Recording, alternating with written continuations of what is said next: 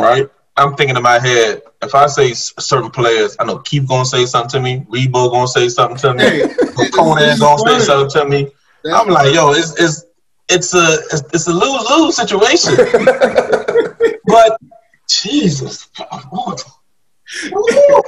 and I'm gonna help you. I'm gonna do my fingers so you can see. You can see what number you on. Yeah, what number you on.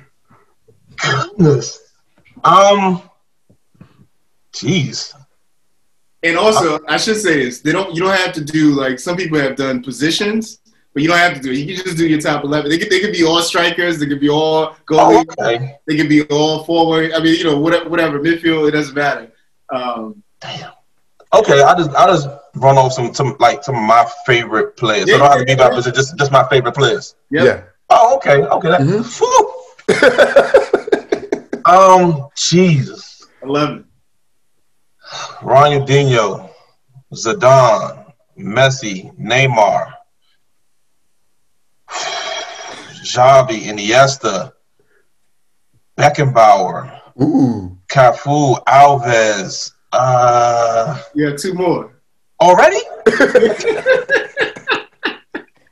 Oh my goodness. Thiago is one of my favorite players. Okay. I got one more. One more. Did I say Pele, Maradona? Did I throw that? Oh goodness. Pele/Maradona's in there as well. Okay. All right. Oh, that's tough.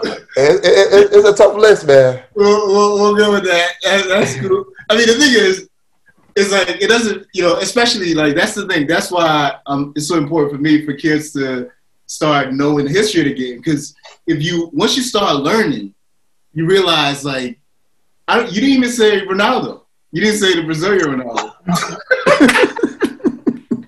And we just talked about him, right? I know. Listen, there's Romario, there's Bebeto. Yeah. Ronaldo.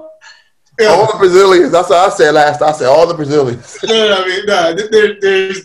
There's. But once you start learning the history of the game, you gain a better appreciation of even the current talent that you're watching. You know what I mean? That's because I think sometimes you can get enamored with what you see currently. But once you start having that that history and understanding, you realize like, oh yeah, this guy's good, but like he's so far off what Davies did or what it's got Donga.